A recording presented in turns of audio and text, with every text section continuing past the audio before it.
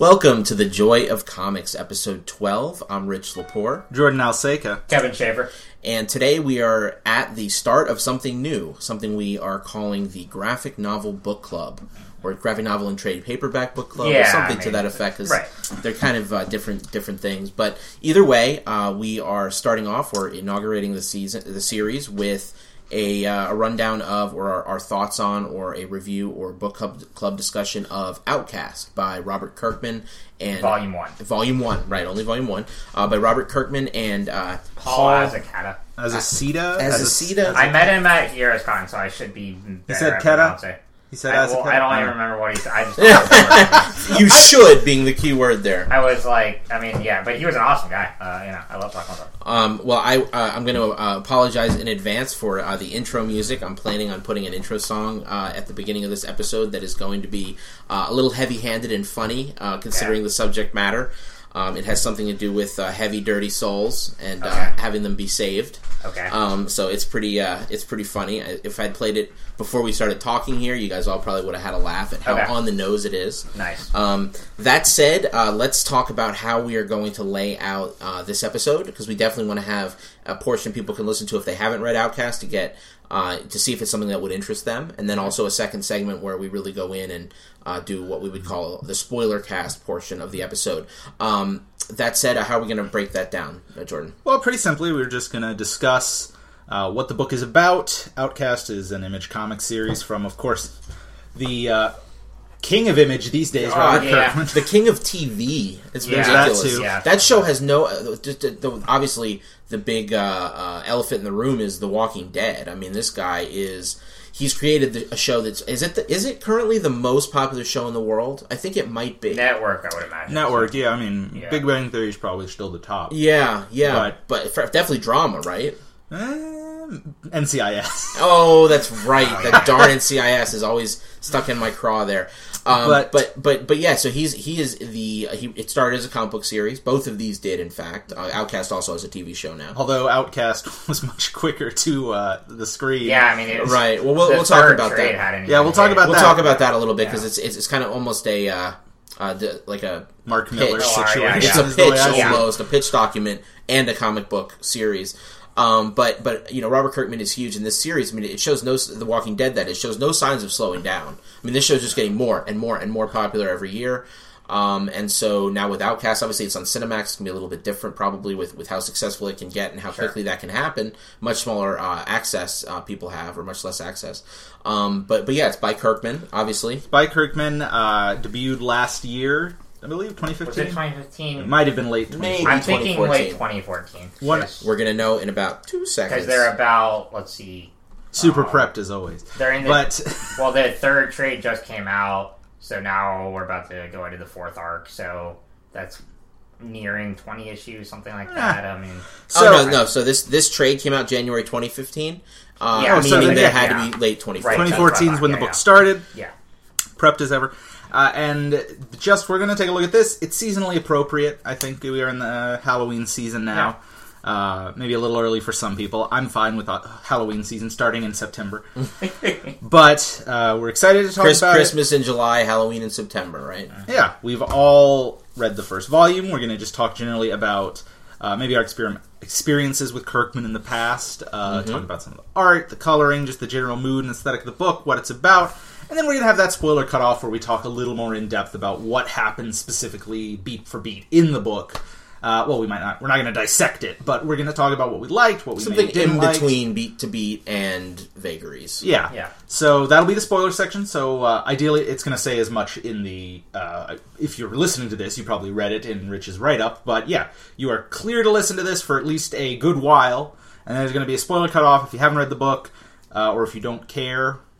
You can keep listening, but we're making it easy for you guys to know what you can listen to without worrying. But yeah, that's the general breakdown of how we're going to talk about Outcast. Awesome. So I guess the best way to go into any discussion like this is to discuss sort of our reason why we picked the book up. Sure. For all of us, it wasn't because it was a book club selection initially, although we may do that in the future, sort of decide on a book, but then all read it. In this case, though, it's something that all caught our interest for one reason or another, or at least there was some reason we cracked the cover. So what was that for each of us? How about for you, Kevin? Yeah, I mean, so my exposure to Kirkman, obviously, primarily through Walking Dead. I've read about, I'd say, 13 or 14 volumes, and then so not terribly much, terribly much. 13. Well, think about that. 20, with the exception of Fables like, and Hellboy and a few others, like those are the only series you could ever even say that about. Yeah, I know, but that's about half. Yeah, I know. So like, all right. So there's 28 volumes. Well, no, there's 26 just came out. Okay, there are almost 28 volumes. That's what wow. So I read half of that series or so, and then seeing the show. I've gotten more into horror comics and horror in general in the last few years. I'd say favorite horror comic of the past few years was Scott Snyder's Witches. I love that one. Oh, yeah. And so, yeah, I mean, I had heard about Outcast for a little while. I picked up this and the second volume earlier this year. Really enjoyed them both. And, obviously if, The Walking Dead is Kirkman's love letter to George A. Romero, then this is his love letter to The Exorcist and all those demon possession movies and all that. And it definitely has that aesthetic, and I love the artwork. As I said, I got to meet Paul at the Heroes Con, and great guy, and he signed both my trades, so that was really cool. But yeah, so I mean, it was just one of those I'd heard about, I wanted to check out, and I really enjoyed them both, and I'm looking to pick up the third trade soon. So yeah, I mean, it was just one of those that had a lot of the horror elements that I liked, and I thought I might find enjoyable. Cool. Jordan? Well, for me, I'm a huge horror buff. I have been for years. It's, like I said, Halloween season. I love it. I'm always watching horror movies. This might even be the first year you do a couple costume. No? Well, no, we've done one before. Oh, have you? Yeah. Okay. I did Gomez and Morticia from Addams Family. Okay. I stand corrected. So it's a good thing I bring it up, because that is a testament to your love for Halloween. Yeah, I mean, that's dedication, my friend. Weirdly, I'm not the biggest on costumes, but I love horror movies, horror books. Okay. Middle school, I was huge on reading. Middle school and high school, there was a whole line of just like cheap paperback fiction that would come out like monthly with new books, and I would buy them all and read them all. And then comics, obviously, there are plenty of great horror series in comics. Kirkman's The Walking Dead, Witches, as Kevin mentioned, American Vampire, most things Scott Snyder or Kirkman write, it seems, but it's lock and key. Revival in some ways. Yeah. In fact, I was just looking at a list of like the 50 current ongoing horror comics you need to be reading. I was like, that's not even all of them, so that's weird. But yeah, horror's big in comics. I've always liked reading horror series. Surprisingly, Outcast wasn't one I immediately jumped on, though, just because I'm not the biggest fan of exorcism fiction, just because when you get into religious iconography and you get into those types of characters, it tends to be not there's nothing wrong with religious iconography. It's just when you're dealing with preachers and all that, it tends to get a little dry and serious, heavy-handed. Yeah, it's also road that's been tread over and over again a lot, and because it's it seems at least like such a niche thing. Like it's I mean, it literally happens in one room with four walls, right? And there can be conspiracies that spread out, but at the end of the day, it's a priest with a cross in his hand and holy water in a room with a possessed individual. Where's the intrigue, right? I mean, I don't know. Yeah, and so it's tight. It's condensed. Even in film, I haven't. It's been years since I saw The Exorcist. I need to revisit it. I wasn't the biggest fan. God knows, Gabriel Byrne, I have the most visceral reaction to, just because he was in two crappy, like devil church possession movies, like in a row in the late '90s. He's kind of perfect for it. He is. He played. He's your European father perfectly, but it's like, man, I can't stand him because I'm thinking of those terrible movies like Stigmata. But oh yeah, that's right. So it didn't immediately jump out to me, and even in reading it, just to give away a little, I was like, yeah, when you get these kind of characters, they tend to speechify, and so I'm always a little pushed away from that. But I think the writing in this pulled me in more than I expected. Whether or not I ultimately am super excited to get to the second volume, but I didn't even buy this. Kelsey, co-host Kelsey, was the one who let me borrow her first and second volumes of it. And I really did enjoy the first one. I went through it I think in about 2 days. Mm-hmm. The first time I read it, because I was just like, no, I'll keep reading it when I got the chance. Yeah. It's the first book I would grab off my pile, and I went through it pretty quickly. So that was me, where I was like, I wasn't super excited about Outcast, but I trust Kirkman's past, and just recommendations of people I know who liked it. Well, for me, when I was first getting into comics after Watchmen, one of the big things that my local comic book guy recommended to me was Walking Dead. And he pointed out, and this is back when it was issue like 50, and he was like, that's my favorite book on stands right now. He would say every month it's the first book I pick up. I love it. It's the best. And I was always like, why? Why is that? And he was like, I can't explain it. It's just that good. And so I checked out The Walking Dead. I read maybe the first 48 or something like that of that book and really liked it. I don't love it like some people love it. And I think part of that comes down to the fact that horror in general and zombies and vampires and all of it in the past, historically, hasn't always been my favorite genre. That's interesting because you said it. Amvamp is one of your favorites. Well, Amvamp was surprisingly amazing. It's hard to explain. Like, Scott Snyder almost transcends what he's even writing about. Another example of Scott Snyder doing that for me was Severed. It's funny you'd mention it because Severed is a phenomenal book, very horror. And I love that book. So he is able to bridge that gap for me, but good point. But generally speaking, it isn't my favorite genre. Okay. That got me to see what Kirkman was about. I always saw Kirkman as the everyman writer, and I think that's part of his success. He's not particularly like Harvard educated or highly educated. He's not super. This very expression sounds ludicrous, but highfalutin in the way he writes. He's very down to earth and grounded. There were misspellings in the first 20 issues of The Walking Dead, like all the time.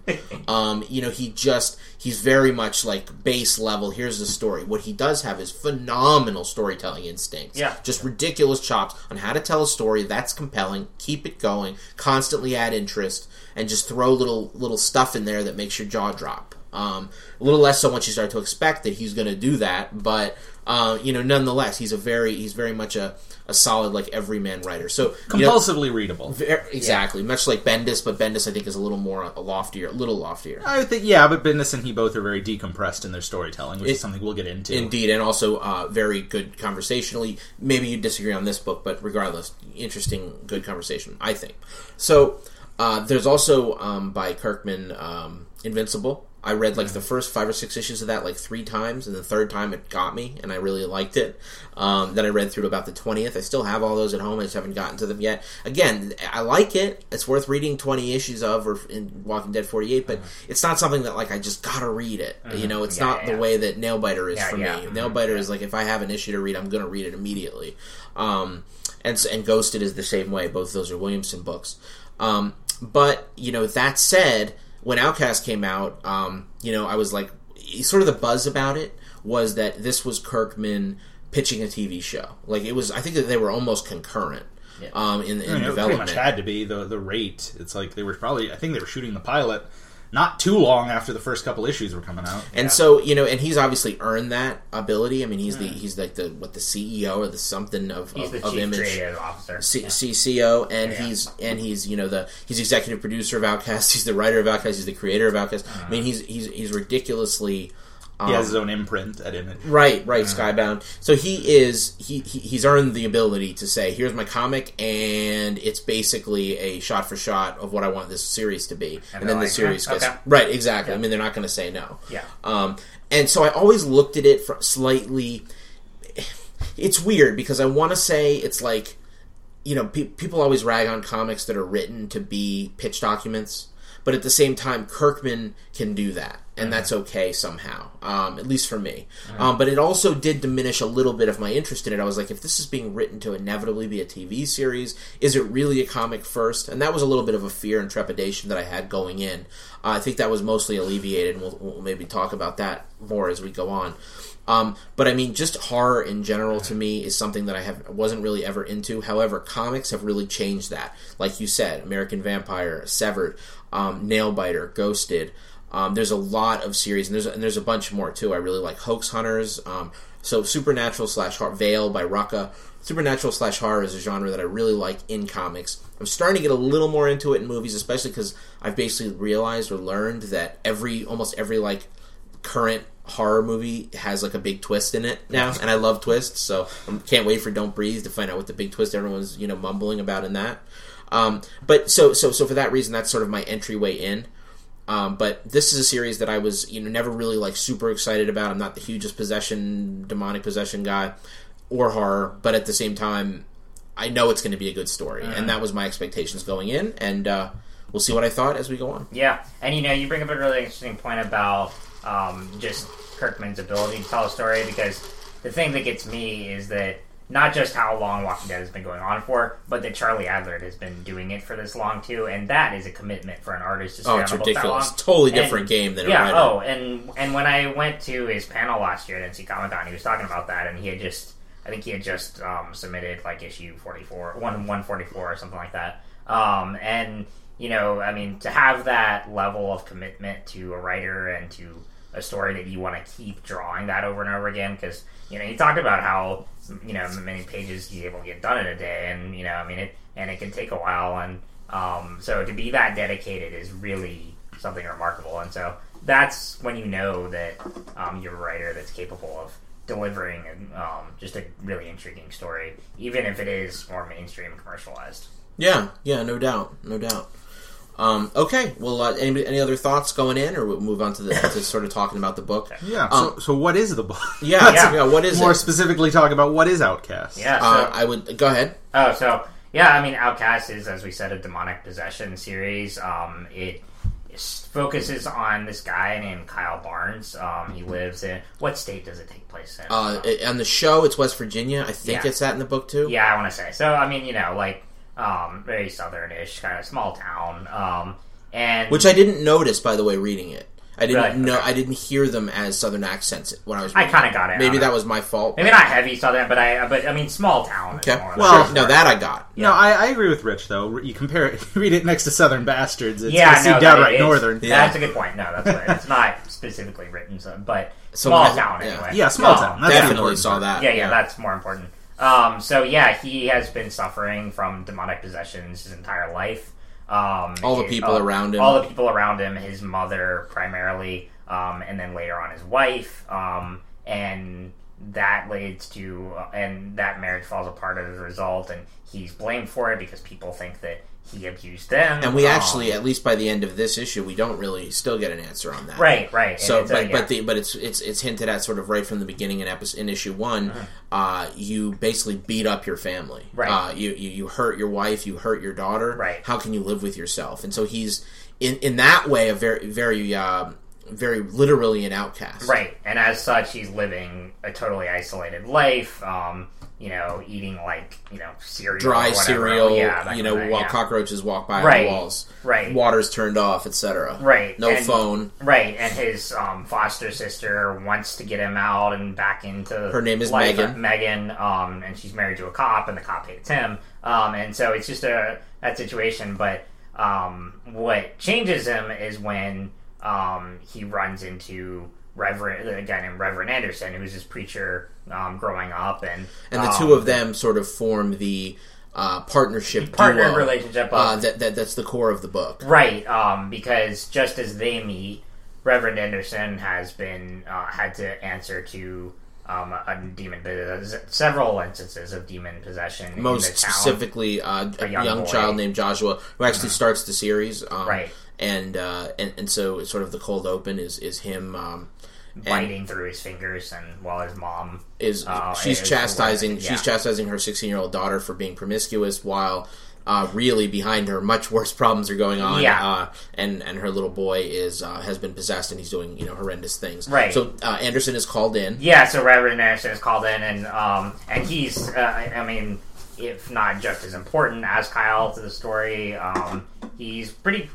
He's my favorite character in the series. He's not to go cliche, but he has some real depth to him that makes him interesting, and his interactions with Kyle, he's more empathetic, and what's has also a nice human element to him. Very much so. He's very realistic about absolutely. religion and what it is and what it isn't, which is good because it doesn't get super heavy-handed. No. Also, what's cool is he plays cards, he gambles, but he's got a good heart. He does, and he's not maybe this will change, but at least right now he's not swigging back liquor all the time. No. So even though they went to the temptation seems to be there. Yeah, without question. He looks like the kind of character character who would be, but he's not. I like that restraint. And that's the thing, and it shows like he has struggles just like everyone else. And but yeah, so he's called in. He tries to perform an exorcism, and it doesn't work. And not long after, he runs into Kyle, and this leads to, as you said, a partnership between them, where because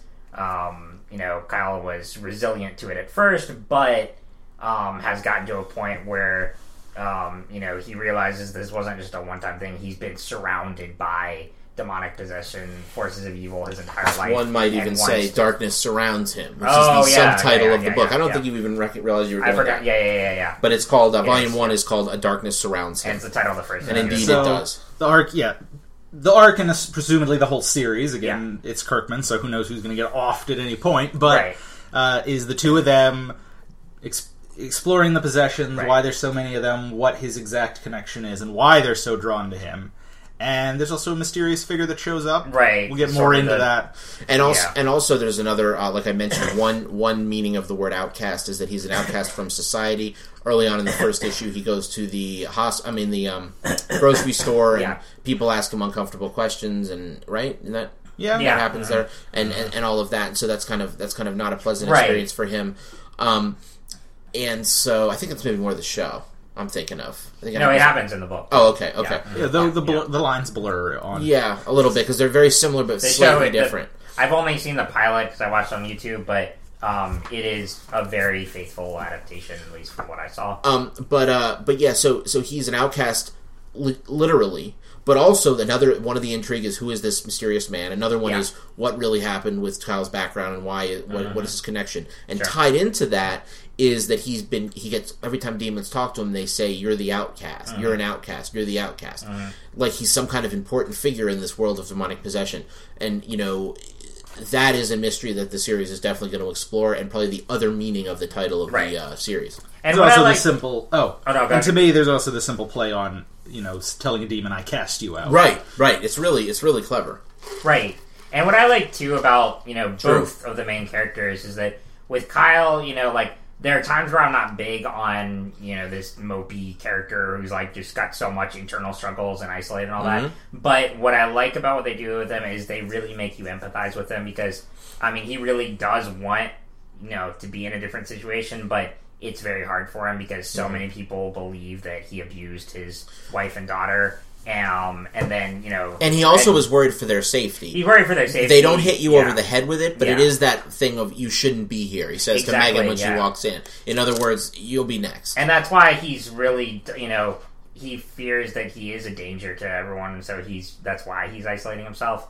And it's, like you said, it's been around his whole life. His mother was demon-possessed, and she's now hospitalized, and barely alive, really.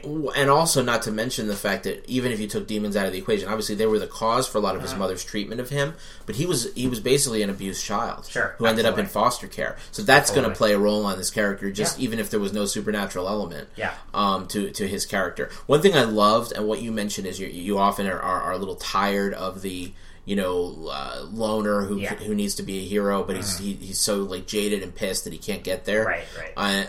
What was great about this book, I thought, was that it didn't belabor or beat me over the head with that, and it didn't make it go on for 5 issues of him being reluctant. Exactly. He jumps in the game real quick once he realizes that maybe there's a ladder up. Out of this darkness, or maybe he can help somebody. It's quick. It's not like, "Fuck you, Reverend." Right. Like that first issue, I think in the hands of another writer might have taken 5 issues. Exactly. You think about how much happens in that first issue, and the pilot as well, which is of the show. He gets to that point. He undergoes an arc just in that first issue, and that to me, particularly in this day and age, is really impressive because we live in a trade-based comic industry where, you spread out a story over the course of an arc, where, as it used to be, you had to tell a full story. And not that there aren't full stories being told in a single issues, but still, you know what I mean? People sometimes take an entire arc just for the hero to get to that point. Exactly. And that really annoys me. It's too long, and it's unnecessary. Yeah. And, in real life, it's much more likely that you're either going to stay like that reluctant, jaded asshole forever, or if you're going to snap out of it, you're gonna snap out of a little more quickly. I feel like. I do too. Yeah, depends on the situation, but well, I agree, and I like it because I think it's Kirkman noticing his own tendency to take his time and being like, no, let's get to it quick, and then he does decompress. I think the trade after the first issue does kind of start going at a more set pace, but it's a set pace we can go with because at least it's not him fighting it for 6 issues. Exactly. It's him going, all right, let's get started. But Kirkman's like, I'm going to take my time to tell this story. And I mean, and Volume 2 kind of is a lot of repeating. But I mean, still, like, it's a testament that Kyle's able to get to that point early on. That, the audience is able to be intrigued in him because they were like, okay, he's on a mission now, and let's get going here. Yeah, it's definitely interesting, and it pulls you along.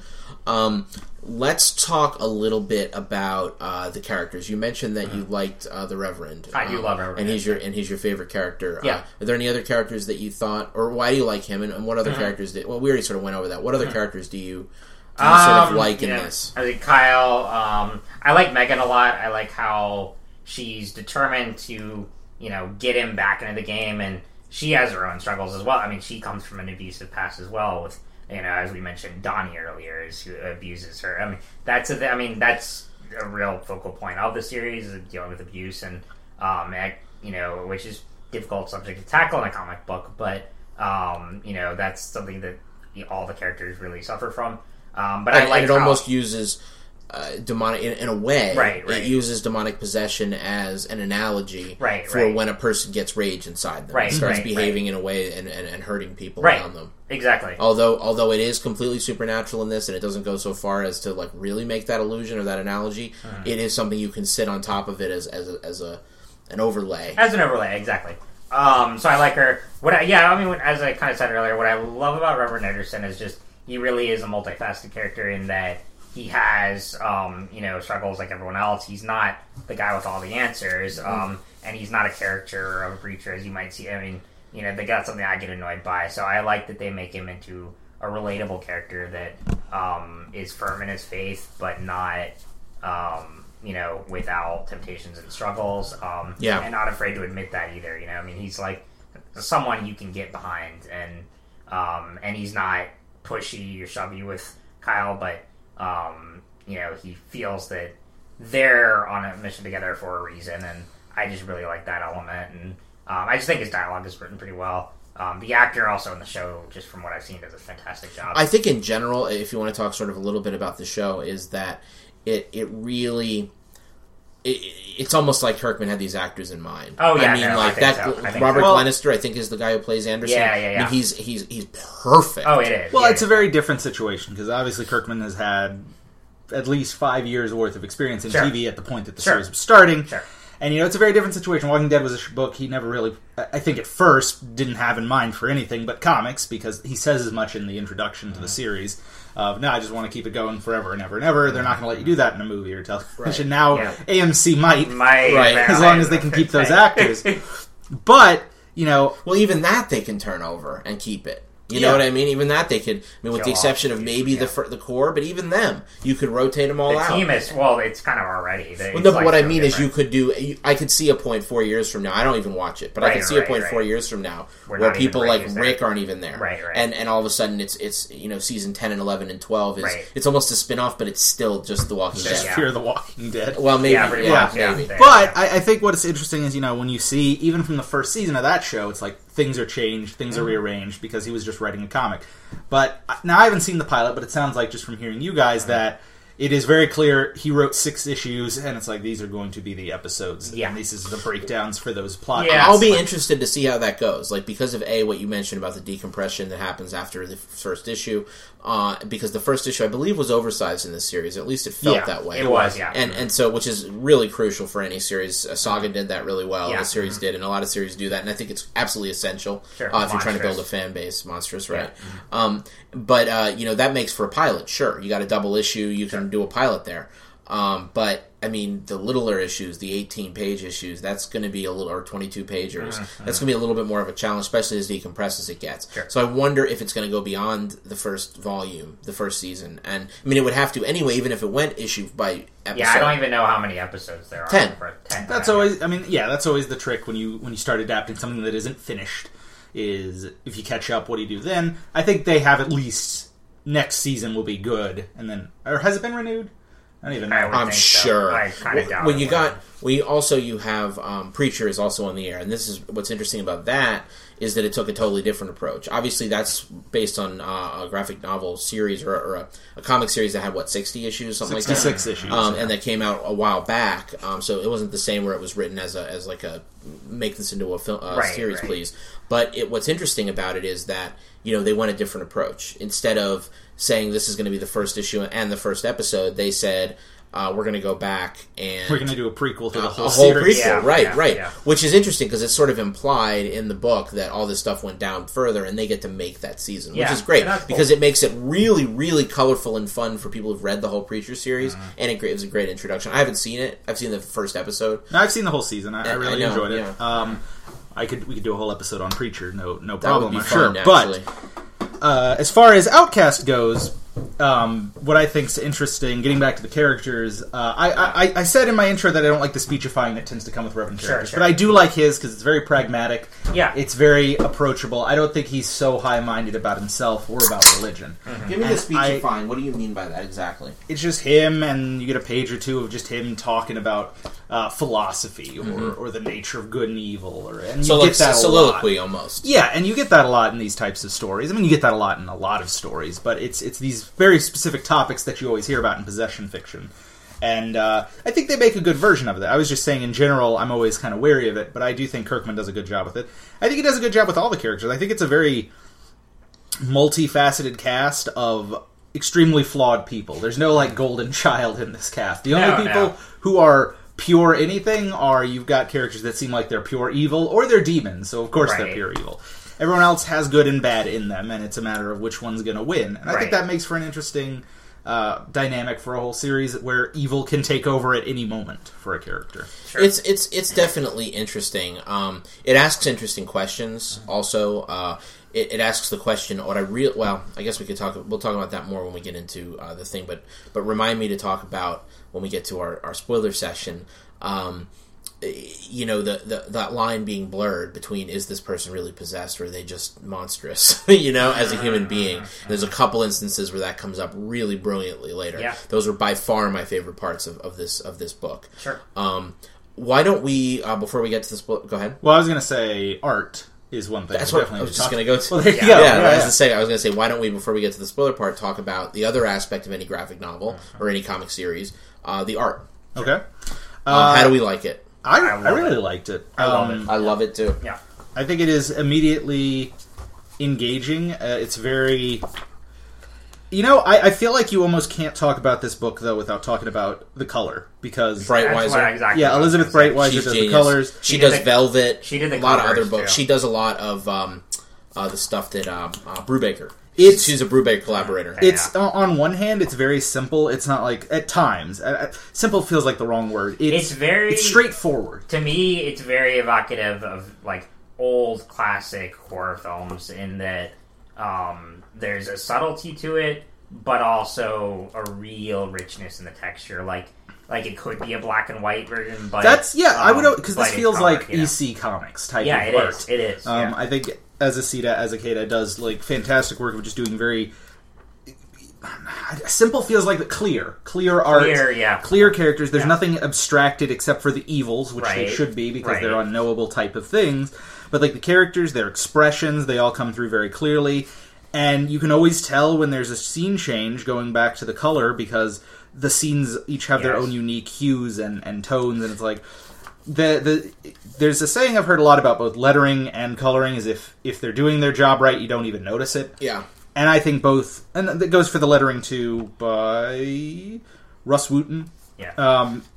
It just tells the story right, and... It never sticks me up. It never catches me. You're never like, that looks odd. It all fits. One thing I wanted to mention about the art, I love that what Azaceta does, and this seems like something he does Because, when you hear about collaboration, you always think how much of it is strictly the script. But looking at this, you can tell, are these tiny, mini frames he does. These tiny squares of, just slight scenes to show panels, action on top of that. Yeah. Well, it's almost, other than action beats, they seem to be response beats, reaction beats. So what you'll almost always see in them, like here, it's very is what is the impact that it's had on the character in between the two scenes. So it's like this guy says something, and then you get to see in between two yeah, panels. it's in between. Or go ahead. It's like a Frank Miller thing. Like in Dark Knight Returns, you have those pages that are 16 panels in there, and they'll have those where you see a lot of faces in these tiny panels over covering others on there. But that to me is what it kind of evokes. But it's just reactionary shots. What's really clever about it is, I just realized this now that we're looking at it, is that it's brilliantly done for horror, because what it does is it's how you're watching a horror movie and all of a sudden somebody's nails start to grip a little tighter and they show a close up of it to get your tension up. You can't see anything but that. Or you see in somebody's eyes that they just got scared or they're about to do something horrific. It's that. So here he's got his nails right there. Yes. It's so how he's feeling. His nails are clenching. Here this guy looks over skeptically uh-oh, or concerned. It's one of the big tricks in comics is because you can't show action and motion. It's very much you have to suggest with panel progression. And looking at some of these pages, there's a scene in the first volume, I think first issue, maybe second issue. It's hard. There's no strict breaks in the trade. Right. But there's a scene where Kyle gets just punched in the face. Yeah. And you look at this panel, and it's the cop. He's swinging around. You got the punch already has happened. And that panel would work. You could take out these mini-frames, and you would be able to read the action. It would work perfectly. But he has these two smaller panels, one of the fist impacting, and then one of, the next second of, the fist pushing him down out of the frame. And it just... It elevates the motion in a really simple way of having, here are these mini beats. And it's also not all overdone. Throughout the series. They put them in, I'm glad you brought that up, because for me, especially the reaction shots, they really add a lot of color and value to the series. Because what it does is, it allows you to pack in, without having 16 panels on a page, it allows you to pack in a lot more movement, and personality and reaction and emotion. Right. And it allows you to integrate that in a way that doesn't make it like Watchmen, where there's 16 freaking panels, and it doesn't or 20, and it's a great marriage of artists with creators. Again, it's decompressed scenes, but as Azaceta goes, they're decompressed, but let's really show the action and give it a flow, even though not a lot's happening. We're going to give the rich detail of everything that does go on. So it's just a great artistic touch. And right now I'm taking a Hitchcock class in film, and one of the things we talk about, sort of one of his big rules for suspense is that it has to be driven by emotion, because, for example, let's say that, in a movie, bombs planted under a train or something. It's more impactful if you let the viewer know that at the beginning of the film than to have it come out of nowhere, because then you become more invested in the characters and you're fearing for them because you know what's going to happen, and rather than it just happen randomly. Interesting. That's a different thing. It's a different thing. That's playing with viewer emotion. It's playing with viewer, but as opposed to demonstrating character emotion. Right, but that's what I'm saying is that just the emotional aspect there has to be at the core of the suspense and of the horror. And I think that's really well executed. No, I agree with you. Yeah. One thing I thought this is where you were going to go with it, and your analogy really holds also with thinking about Psycho. Yeah. That entire scene was her face when she's getting slashed. Right. And her reaction to it and the horror of that, as opposed to seeing the actual slashing. Right. Obviously, that was done for reasons they couldn't show the slashing. Sure. But also, it really is even more effective for it, because you see this person dying in their face, and it's horrified, and I don't know. I just think it's really well done. Oh, and for me, when I was reading this, here's an example. She's on the steering wheel, and they're driving together, and she's nervous. This is his sister, Megan, and Kyle driving after the supermarket, and Kyle's waiting to get driven home. He's like, I said I'd give you an hour. That's it. She's nervous for a couple reasons. We don't know why. The second reason yet, which is that her husband's going to be really disapproving when they get there. But the other reason is that she knows Kyle's just about to find out that he's not going home, and she's actually taking him for like to hang out with her daughter and all this stuff he doesn't want. And then we see a little panel here, which is her tapping nervously on the steering wheel. Yeah. And what is that? And not a little panel, one of these little side things we were talking about, overlays. And what that gives us all kinds of information. It tells us the kind of her character. It gives us a look into her characterization. I almost see her as one of those little bit nervous girls like you'll see like in an 80s movie. Who's like, and then I also see her as somebody who really cares a lot, but also has some anxiety issues that have come from her upbringing. I mean, it's just it adds a lot. Sorry, you were saying? No, it's just for me, like, when I was reading it, those were the moments that really made me just stare at the page, like the close-ups and even just the exterior shots of, just outside a house or whatever. It just had that eeriness to it that was really intoxicating. Well, yeah, I agree. One more thing I wanted to say about the art. It is Elizabeth Breitweiser who has worked with Brubaker, and very much the style of this book reminds me of Sean Phillips and his work. It is Phillips, right? Who does all Sean the Criminal? Phillips, the Criminal, Incognito, all those books. So I've read like all of the Criminal stuff, including Savage Sword of Criminal, which is I think the most recent. Maybe there's something after that, but I've read all the Criminal stuff, and I've read interviews with them about how they do that art, and the coloring is also very, very important in those. I forget who does it, but I don't know, just the art in Criminal. There's coloring in that's very much like this, where the hues are absolutely evocative of what's going on in that scene. Sure. And to do that, what they have to do is they have to limit their palette. So they limit the palette of the number of colors you get, but then sometimes they'll release those limitations, and you'll see all the trees and all the colors in the trees, and like here, and it gives you a really nice. So there's greens and oranges and blues and all that. It gives you a really nice full color look. And then when you go into another scene, you'll get, a much more stylized hue of blue and darkness here. Like, he's a detective and he's coming in. This is Luke Masters' detective. He's coming into the door. He's a Constantine-looking fellow. Yeah, he looks like Constantine. So but it's got like a blue, noirish vibe to it. Yep. And then you'll have some others that have like a green to them, and then others that have like a red to them when there's rage and fury happening in the A lot frame. of dark blue with the possession scenes and whatnot. Right, and then a real dark gray with talking about age and oldness and sadness.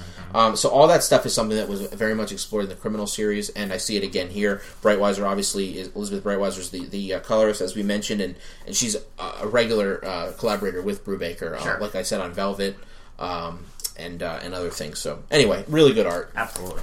All right. I think we did really well. Yeah, that's about 40 minutes there on our non-spoiler section. Hopefully you're intrigued to pick up the book. As far as whether or not, I think it's worth a read. Oh, I love it. We're going to talk yeah, more specifically. Well, not like my old under, but I'd give it a solid 8 out of 10, Yeah, and so I'm along that lines. I have the second one. Maybe it's telling I haven't read the second one yet, but I'm definitely probably going to after this discussion. Yeah. But we're going to get a little more into spoilers now. Yeah, in fact, fully. Fully into spoilers. Yes. Talk about the plot, where things go by the end of the volume, what we think might be going on and happen next, hypothesizing. So This will be the cutoff. Pause now if you don't want to hear that. If not, keep listening. And 3, 2, 1. Spoiler cast. All right. So this book goes in some interesting directions. I wouldn't say that it's completely unpredictable. It definitely has two heroes sniffing out what's going on with possession. One of them is directly emotionally tied to possession, being Kyle. One of them is a little bit of an outsider, but he's very tied in as well emotionally through religion and through wanting to save and help people. And then we also have an antagonist, or multiple antagonists, one of which is the people who are possessed, who may or may not be evil people in and of themselves, but they certainly, when they become possessed, demonstrate true evil. And then also a big bad, or at least what we think is the big bad at this moment. He's the Man in the Hat. At one point, he's also referred to as Sidney, but that's when he's posing as a character's brother. So it's very possible that is not his name. Or maybe it is. Maybe he's not his brother, but he is Sidney. We don't know. But the Man in the Hat starts appearing around the 3rd or 4th issue. And it may be the 4th. Might have been a bit earlier on that. Maybe the 3rd. Maybe 3rd. Yeah, but he is ominous, but ominous in a smiling way and in a smirky way. And in fact, all of the demons in this have like a sense of humor, like an evil laugh. That's the way that the creators have chosen to express these demons, and so that they take glee in their evil. They really enjoy it, and they laugh at how much it's bothering you as a human, that they're destroying your life. It's interesting. But anyway, this big bad Sidney, we really don't know what his motivations are. By the end, we get an idea that he's definitely very malicious. Just to say the least. But I mean, we get a scene of him taunting Kyle's mother for failing to save him. So, which is brutal. And then it does sort of tie into. It does sort of illustrate that probably these characters have a history that goes back a bit. Maybe even his mom. There's a lot of room there for stuff to be built out. But let's talk about some of the big points of the series. So we have like I said, we have the dynamic of the two, detective types, and then the big bad, and then everything, and then all the demons around it. So how do the beats play out within that framework? Well, to me, I think the biggest question mark is what exactly Kyle's role is. And again, we talk about that, doesn't really get an answer by the end. And why is he the outcast? Yeah. It's probably not going to get an answer for a long time. Or maybe an answer that asks more questions still. Yeah, because... you were named an outcast 6 years ago, don't you remember? And he's like, what? And then, Yeah, and so the first real hint of it is we find out he's had possessions occur a lot, but then he goes to help with the kid that opens the series out, and when the kid bites him, he finds out that his blood burns him, and he has that big scene of expelling the demon, and it becomes quickly apparent that there's something else to Kyle that makes the demons obsessed with him, but also scared of him, rightly so, for some reason. The woman, the elderly woman who we meet later, who's giving him the side eye from the second he walks in. She does not like him, but she's one of my favorite small characters. Good. They give a lot of personality to how much she's just having none of him. Sort of when you have a dog that just doesn't trust somebody. There's the demon inside of her is the dog. Her name is Mildred, appropriately. Yeah, and the minute that Kyle walks in, when he gets close to her, she's hating it. Right. And we know from the scene you mentioned that the reason for that is because when Kyle gets near demons, they aren't feeling it. They aren't liking it. Just sort of how it goes. And so basically some of the big beats that we have are, Kyle has a nice sort of heart-to-heart with the old man neighbor, who is then later probably murdered by the Man in the Hat / Sydney, who then later poses his brother. Another big one is Kyle runs into... these are out of order, but I'm just thinking of what comes to mind. Sure. Kyle runs into this guy Donnie, who turns out to have been an abuser. Maybe or maybe not under the influence of a demon. We don't know.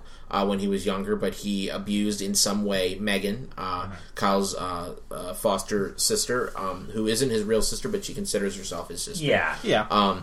We know that Mark is really angry about that whole thing. Mark is Megan's husband, and we also know that Mark hates Kyle because he thinks that he really hurt his Kyle's little boy and wife, and so he's like, how do you even live with yourself? Yeah. So there's that kind of clash there that we see.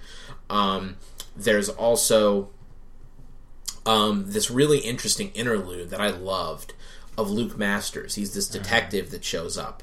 The first we see of it is this out of nowhere flash of this character we've never seen before arriving home. And there's this loner dude. We don't know he's a loner yet, but he's sort of sitting there looking subdued in the foreground. And there's Luke getting home, and his wife is there.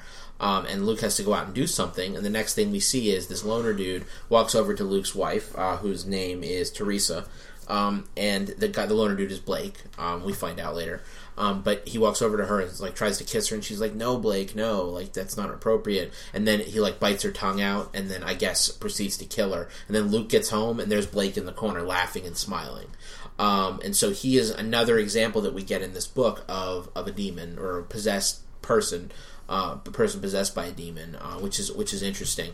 But what I think is really interesting is there's a part later when Paul obviously is now on sabbatical, the detective, and work release or work leave or administrative leave it is, and he goes and enlists the help in one issue of Kyle and Reverend Anderson.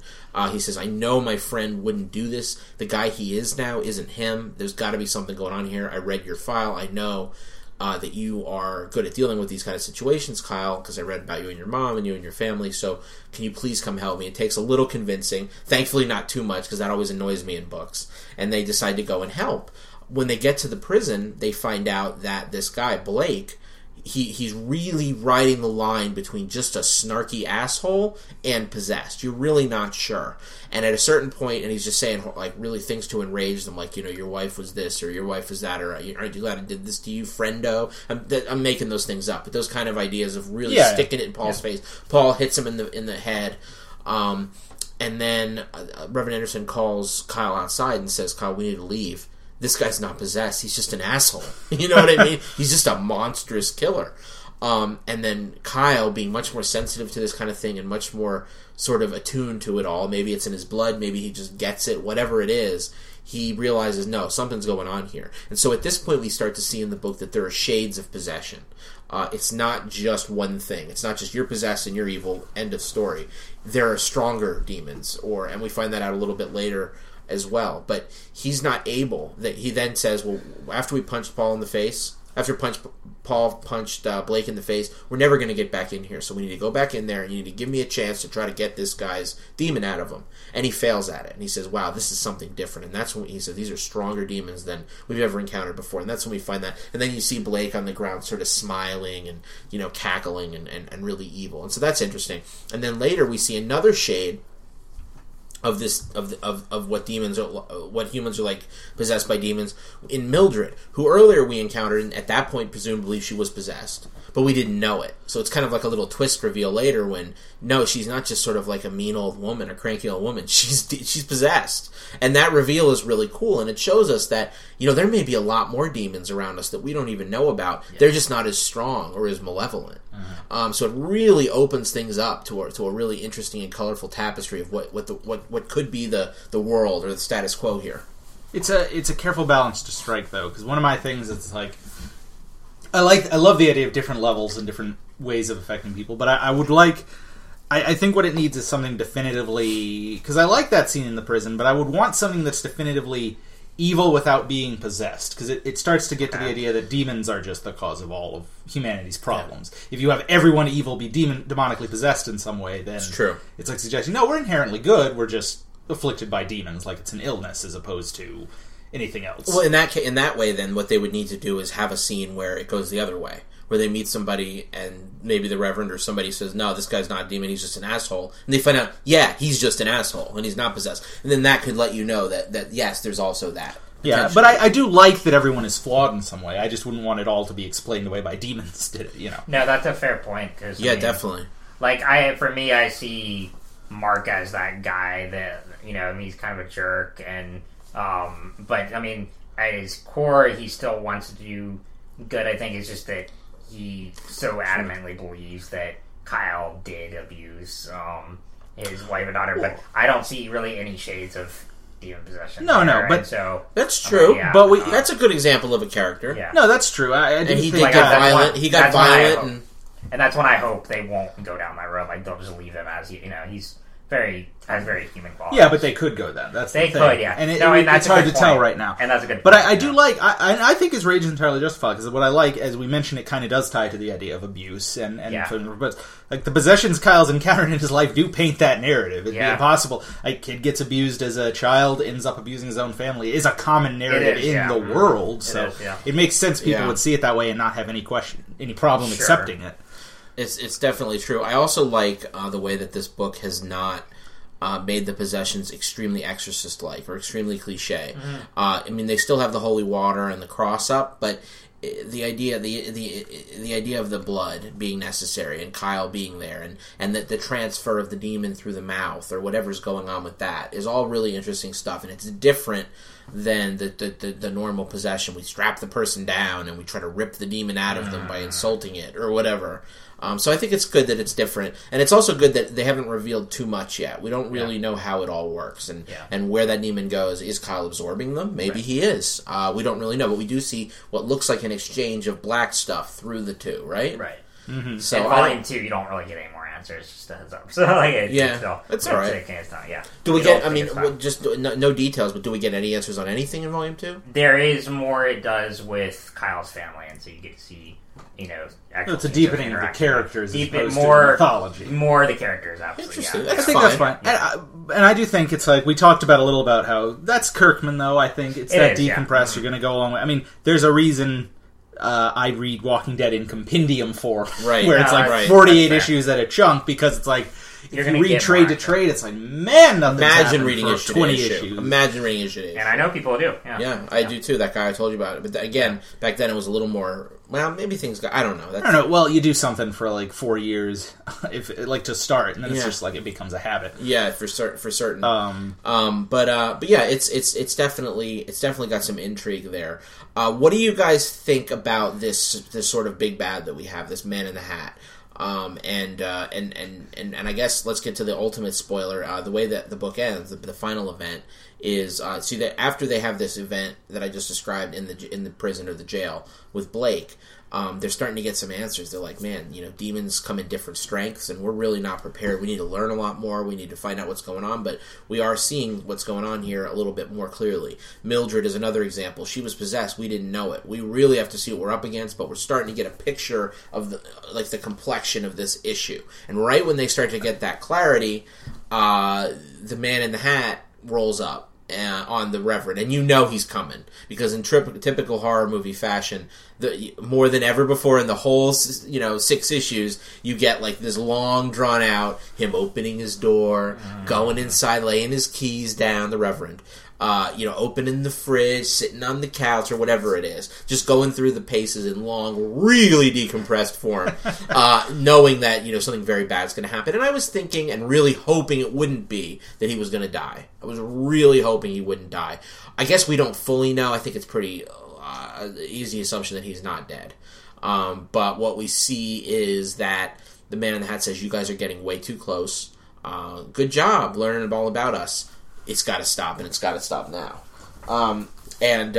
He carves he says, whenever you start getting close to the truth again, or you see me or any of this, remember my mark and stop, or something like that. And he carves a demonic star into his chest, into Reverend Anderson's chest, and by the end we just sort of see him laying there with this mark in his chest. And then at the very end of the book, we have a character moment with a little more insight into Kyle's childhood, where you see sort of his mom and how difficult it was dealing with his mom and when she was possessed and all of that. And then she all disappears, and you see him standing in an empty room, and he says, "You're just a room. You don't have any power over me." And it took me a minute to figure out what they were talking about, and I was like, oh yeah, that's a callback to earlier when he's about to open the door. See, once he's starting to face all this shit he head on, a lot of the hiding that he was doing is stopping, because and it's also a reveal, I guess, that this house he's living in currently is his childhood home before he moved to the foster home, where his mom and him had all those bad events. And so that's kind of, I guess, I think I already knew that, but I think it's one of those things where, because with the color changes and all that, it's a little maybe hard to tell at first. Yeah, but now but at that point it makes it very clear he's home.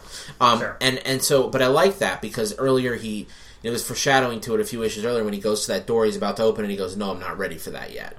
So, and I guess I'm sort of formulating this on the fly, but I guess I like it better that instead of the evolution of his character being, "I'm not going to help, I'm stubborn," and then working, getting closer and closer to helping, instead it's, "All right, I'll reluctantly help. All right, now I'm going to help and be into it."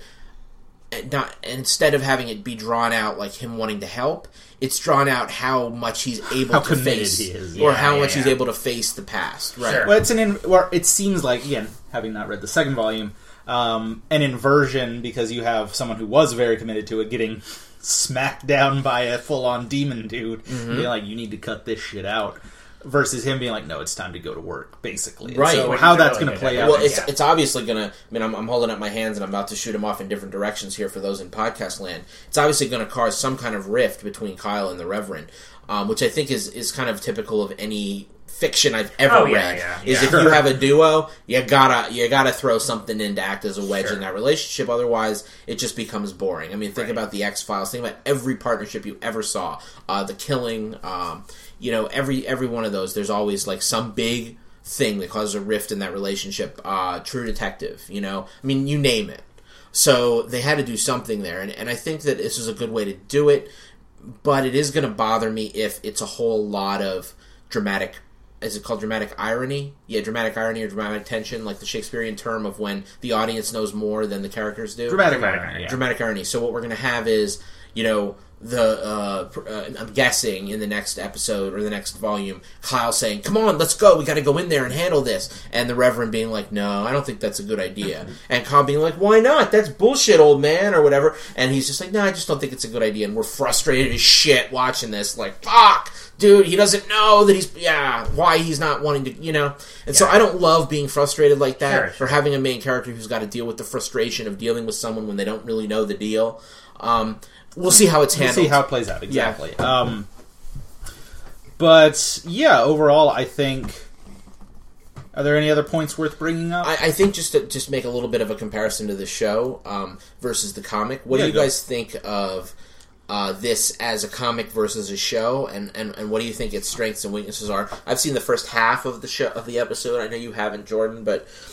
Kevin, you've seen the first episode. Yeah, I've seen the pilot. How do you feel about the two? I think they both work really well, and as far as the whole point about people like, oh, he just wrote this comic as a storyboard for the show. We could do a whole episode on that, about that whole adaptation, because there is a uniqueness to comics, but at the same time, if a creator that established wants to make something as comic and quickly adapt it into another medium. Because he knows that it's commercial enough that it would appeal to both mainstream audiences and, the comic aficionados like us. Right. I don't see anything wrong with that, really, because, I think there's a place for that. And especially a book like this that's easily adaptable. It's not like, like Saga is an extremely hard book to adapt because it's serialized and it jumps all over the place time-wise. And it would take a massive budget. This is the perfect book to... It's small. It's small, and it's contained. It's a great homage to classic horror films, and so I think it very translates well into another medium. Having seen the pilot, I thought it was perfectly casted. The aesthetic is solid. There's things about the book I do like better just because I could stare at the art all day, and but it's a very entertaining show, and it's faithful to the comic, obviously, because Kirkman's writing it. Kirkman is just such a practiced hand at doing comics that it's almost like effortless for him. Like when you look at this first trade, a less practiced, less adept writer and then artist team would seem a lot less artistic of a comic book. It would be much more just clear, photographic looking art. Much more like a superhero comic, like just clean art, and it wouldn't be very stylistic. It would really just be literally that, a storyboard thing. But here, Kirkman has assembled a group of people to make something that if it was never a show, it would still be a great book. It would still be phenomenal, and it really, maybe even arguably better. From what I've seen so far of the show, I like the comic better. Oh, yeah, and that says a lot for something that kind of was intended to become a show in the first place. Sure. And I think a lot of that has to do with the great art. A lot of that has to do with the show just drags it out a little bit long, because I can read the first issue of this in 15, 20 minutes. The show's an hour. But then you get so much more nuance of the characters, but maybe you don't because you don't get to fill it in yourself. They're both really good, but certainly the comic is not at all inferior. If not, it's better, and that is great. So I think that sort of shoots down the storyboard, makes it garbage. Right. Yeah, I agree. Yeah, I think just how much creative effort is put into telling the story and the colors you mentioned. And different mediums, different benefits. That's always the case. But again, I would like to check out the show, but I just haven't yet. There's so many shows to watch. When I think about the number of shows I need to watch, you write for a TV website too. So yeah, when I think about the number of TV shows that I need to watch / catch up on / start, it's ludicrous. It's insane. I mean, and I have a problem with that anyway. I'm a little commitment phobic when it comes to shows. Like I start everything, and then I'm like 3 episodes into everything. I just started Camelot over the weekend. Freaking Camelot, that Star show. Anyway, it's tough. But Outcast is definitely a show I'd be interested in watching. I think maybe Preacher first. I don't know. They're both interesting. I really liked Preacher. Yeah, and it's different from the comic in a lot of ways. So yeah. I'm really intrigued to see that. Let me ask you this real quick about Preacher. I know we were not talking about that, but does it feel very open and expansive, or is it very condensed in this tiny little town? The world gets a lot of beats in other locations, so good. There's that. That's good. I mean, it is primarily set in Anvil, and what I will say is it's a very, I think, interesting way to do a show, because again, had it been canceled, the comics out there and they told a prequel story. Because it really does. It ends where, like, the first issue opens. Does that mean we don't have it? Series 2 is not guaranteed yet? No, it's been. It has been, but that was, I think, the way they structured it, where it's like, this might not take off whatsoever. Right. Let's do a unique version. Yeah, if we do get canceled, hey, we have a prequel. Awesome. All right. Well, I guess that wraps up our book club. Yeah. Shorter that was episode fun. than usual, but a lot of fun. That was really fun. Let's go around and talk about where you can find us, Kevin. Sure. You can find me on Twitter at KWSchaef. That's KWSCHAEF, and at joyofgeek.net. You can find me on Twitter at IndigoMaster, ENDIGOMASTER, or, of course, thejoyofgeek.net, and on my personal site, jordanalsega.tumblr.com. Yeah. And you can find me at thejoyofgeek.net. Just posted a big article on Mr. Robot, which I'm really proud of. And then also, you can find me on Twitter at RTLaporte. And, of course, you can find us all at thejoyofgeek.net. Sure. You can find the episode archive at joyofgaming.com. You can find us on Facebook at the Joy of Geek, Joy of Gaming. You can find us at Twitter at the Joy of Game. Mm-hmm. So those are all the places you can reach out, get in touch. Let us know what you want to be the next book club we do. Yes, we have a couple ideas of what suggestions. we might do, but let us know if you like the idea of us doing it, and also what you'd like to see us cover in the past. And really, who won? Who's next? And really, anything you want us to cover, both in podcast articles. That's the whole point. We want to interact with our readers and our listeners as much as possible. Yeah, definitely. Hit us up on Twitter, on the website. There are comments that can be made by other people than spam bots. Spam bots for the win. Every time one pops up, I'm like, yeah. Yeah, I just wait. I wait till I check. At least it's getting traction. That's we are. Exactly, man. The spammers love us. Spammers love us. Hey, building a website from the ground up is a task. But luckily we have great listeners for the podcast. Hopefully you guys will transfer over and look at the Joy of Geek. And on that note, we'll be at an NC Comic Con, not at a table then, but I just reserved us a table for Oak City Comic Con in March. So if you want to come out and meet meet our us, listeners who either live in North Carolina or want to come out, it's going to be a great 2-day convention in March. I don't know the exact date. We'll be talking a lot more about that. But also if you are at NC Comic Con this year, we'll all be there. We will. Chilling. Straight chilling. All right. Cool. Well, on that note, I'm Rich Lepore, Jordan Alseca, Kevin Schaefer, and we will see you all next week. Bye bye.